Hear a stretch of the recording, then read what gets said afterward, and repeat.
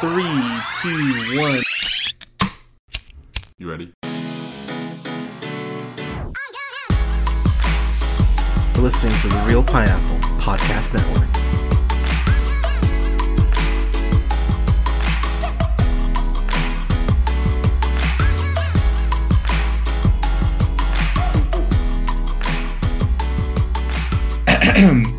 Good evening, ladies, gentlemen, theys, and gays. This is the Real Pineapple. This is your humble host, Hunter, here. Hope you're all having a great day whenever you're checking this out. I'm really excited. I've got an interview with director, producer, writer, Jordan Ross. Jordan, how you doing today, sir? I'm well. I'm well. How you doing? I'm doing really well. Thank you so much for making the time. I really appreciate it. Of course. Um, Pleasure. so before we get into the Tutor, which I had the privilege of watching over this past weekend, and I definitely have questions about that. Um, I really want to ask you first about True Life because that's something that was a real big part of my life growing up, and I still think that's one of the best things MTV has ever produced. Kind of talk to me about your time doing that, and then making the jump from doing something like that to going ahead and doing feature film. Sure, sure. I mean, I started out in commercials and I kind of never intended to do documentaries. And then I just got a call one day out of the blue. I just graduated film school and they asked if I'd be interested in doing a documentary for MTV. And I thought, I was living in New York at the time and I remember it was in near Philadelphia. And I said, what do I have to do?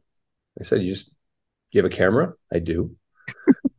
Here's an address, go interview someone and let's see how this turns out. Let's see how this goes. And so it was really by kind of happenstance. And I went and I remember within, 20 minutes of being there and sitting down with someone I had just met and setting up a camera and interviewing them, they were opening up their entire life to me and telling me about their deepest, darkest thoughts, desires, dreams. And I thought this is really interesting. So that kind of set me on the path of doing that series, and it turned out really well what I filmed. And then I was kind of intrigued as well, and so something that I really had no plan of doing, I was just kind of thrown into and ended up loving it. And that was one of the things where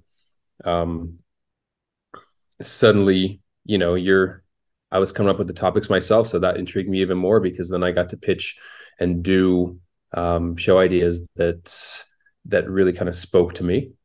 And I don't know if you remember at the time, True Life was pretty hard hitting. Like we were dealing with Yes, it was. you're dealing with everything from medical conditions to drug addictions to all these little subcultures of teen life, and that was pretty cool. Yeah, I had a good time doing it. Were there any topics that you pitched that MTV was like no? Sorry, I just got a new puppy. No. Oh, you're all good. My cat is back here sleeping. I'm hoping. I just got a puppy, so he's running the house. That they were like, no. I mean, nothing was off limits. Nothing was kind of out of bounds, and I think that at least initially and early on, things that were more cutting edge were widely accepted and preferred. Mm. I mean, as the show kind of progressed, then it became something that I think maybe kind of like leaned heavily into relationships and things like that. But initially off the bat, and some of the people are still some of my best friends, some of the people I'd filmed over the years. Oh wow. But none of that was off limits. It was kind of like, tell us what you think is intriguing, what you'd like to cover in life. Like I said, I just graduated film school too. So I think that at the time I was kind of like the fingers on the pulse of like, you're not that far off from being a teenager yourself. And you're kind of thinking like, okay, what are some topics that interest me? So no, I've filmed a wide array and enjoyed it and really kind of came to love every subject that I did. Is there a subject you look back on with like fondness? Because I'll say myself, there are definitely those reviews where I kind of go, it's almost out of sight, out of mind. It's like, okay, I did that. That's done. Pass me, move on. But every Sure. so often I'll get those kind of questions on like, what about, what's something you think back on? I'm like, this review kind of stands out, this one kind of stands out? Are there any of the episodes where you kind of go, like, Yeah, for sure, for sure, and main not just the episodes, but the people that I came in touch with. And like I said, for example, two that still stick out to me today. I did one on kids with Tourette syndrome that I stuck out. remember that. Yeah, that stuck out because it was just so hard hitting, and it's something that I didn't know much about at the time. And then once you start kind of getting into it, um, you develop this level of empathy and compassion, and intrigue. One of the subjects we had, this girl Lissa, still remember she went to Stanford to get brain surgery to try to to try to quote unquote cure Tourette's. And the other person who I've still one of my best friends and came to my wedding, and somebody who I'm still looking at, I still talk to weekly and looking to work with more, is this guy Noah Galloway, who was a sergeant in the army, and in 2005 he got blown up by an IED in Iraq and he lost an arm and a leg. Oh, And he went on after that to just do amazing, incredible things. So you see this person who you meet who's working out at the local YMCA in Alabama at 2 in the morning because he doesn't want anyone to see him and his, what happened to him during war. And then you see his progression in life, where over the last decade, um, the guy's climbing like Mount Kilimanjaro on the weekend with friends and other disabled vets, and like he that's was on, so cool. yeah, he was on Dancing with the Stars. He almost won.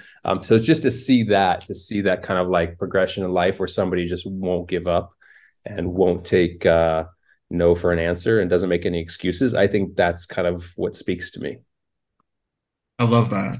Yeah. Um, so getting to the film, I gotta admit, man, you have some people in this. You got Garrett Hedlund, which when I saw his name attached to this, I was like, oh, okay. I was like huge fan of his. And then you get Noah Schnapp from this, indie show Stranger Things, which which, it's done kind of well. Talk to me about like the cast and how why Ryan King's script was something that like drew you to this project. Um, Well, I'll talk about Ryan's script first. Ryan had lived this life. He was a tutor to privileged youth in New York City. So he had been in this world, and he had some pretty outlandish stories. So, like, where he started from with this script and that, like, kind of idea of, like, I have had this experience. Now let me expand on it and kind of have some fun with it. That's something that I thought, spoke to him very personally, which also spoke to me very personally, because talking to him about, just what he'd been through and that kind of like progression as a tutor, um, it's a fascinating world, Yeah. in case you haven't experienced it. And then aside from that, just like you said, the genre, um, I love. I've always loved that Hitchcockian kind of like slow burn of trying to figure out what's going on, who's the protagonist, who's the antagonist, who's telling the truth, why things are taking place the way they are. So it's kind of coming together like this little puzzle that you're putting together. Um, and then in terms of the talent, yeah, we got really fortunate and blessed. I think that, going through each one of our main casts, like Garrett Hedlund is one of the finest actors, performers, musicians, human beings, you'll ever meet. He's just one of a kind. And his dedication like speaks volumes. He's not the person that just showed up like the day before we started filming. He's the guy that, he went to location and said, when I got there, like a month or two early. Oh wow. He's the Okay. guy, yeah, he's the guy that got into character, whether it was mentally or emotionally or physically by altering his appearance, whether it be his looks or his wardrobe. Like he he just wanted to really fulfill that role and be that part. And he was taking, practice SAT tests, and he didn't have to do any of that, but Yeah. he was doing it because he's just the consummate professional. Same thing with like Noah Schnapp. Like Noah, I had to keep reminding myself, because we started by filming the end of the movie first, and like these are the most dramatic scenes, right? Oh, okay. And no, not by choice, by necessity. Um, by scheduling and locations and where we had. So, but I keep reminding myself like Noah would come in and do dramatic take after take and performance after performance, and whether it required him to like drop a tear or whatever it was that he was doing, like I had to remind myself the kid at the time, he's 17 and he's a senior in high school. Um, and just to have that level of like emotional gravity and depth was really impressive. And seeing those two kind of go head to head in a lot of scenes also is just it made my life and my job a lot easier because they're pros and they get into character and they stay in character while we're filming those scenes. And then to have someone like Victoria, who I think most people know from like lighter fare, come in and do really dramatic performances also. um it was awesome. Like she came in and I remember the very first shot of hers was not to give too much away, but a very dramatic, probably the most dramatic moment in the film, and just having her like staring into the lens of the camera and giving that gripping performance. Like after that scene, I remember looking at Garrett and we both kind of nodded. All right, let's Like, go we're good. level. Yeah. Without giving too much away, there's one scene in a restaurant, and it takes a lot to make me uncomfortable. In that scene, I was like, "Oh my God, this is so like." I have to give you so much credit for that because the way you shot that and the way you captured the everyone's expressions in that moment, given what's happening, it's such a oh crap, really sort of moment. And I'm happy it had that effect on you because that's the goal, right? The goal is to make everyone uncomfortable for that particular scene, from the viewer to like the participants in the scene, to have them kind of be on edge. uh, And since we've only got a couple more minutes here, a couple sure. more questions for you. What was the biggest, was there anything on the cutting room floor that you went, oh, I wish we could have gotten that in, but it just maybe didn't fit the tone or didn't kind of How much vibe in the way you how much wanted? time do we have left? I got a lot. Yeah, I got a lot. Give I me mean, two examples. yeah, well, I mean, I think just an overall like thing. Like the reality is like, um, it was a fast shoot. And whenever you're doing like an independent film on a faster schedule on a tighter budget, like you really have to pick and choose what you're going to cover and how you're going to cover it. And so I think always, always without fail, there's the desire to get more or to do more or to have, you know, extra days or whatever it is. And the reality is you gotta make work with what you have.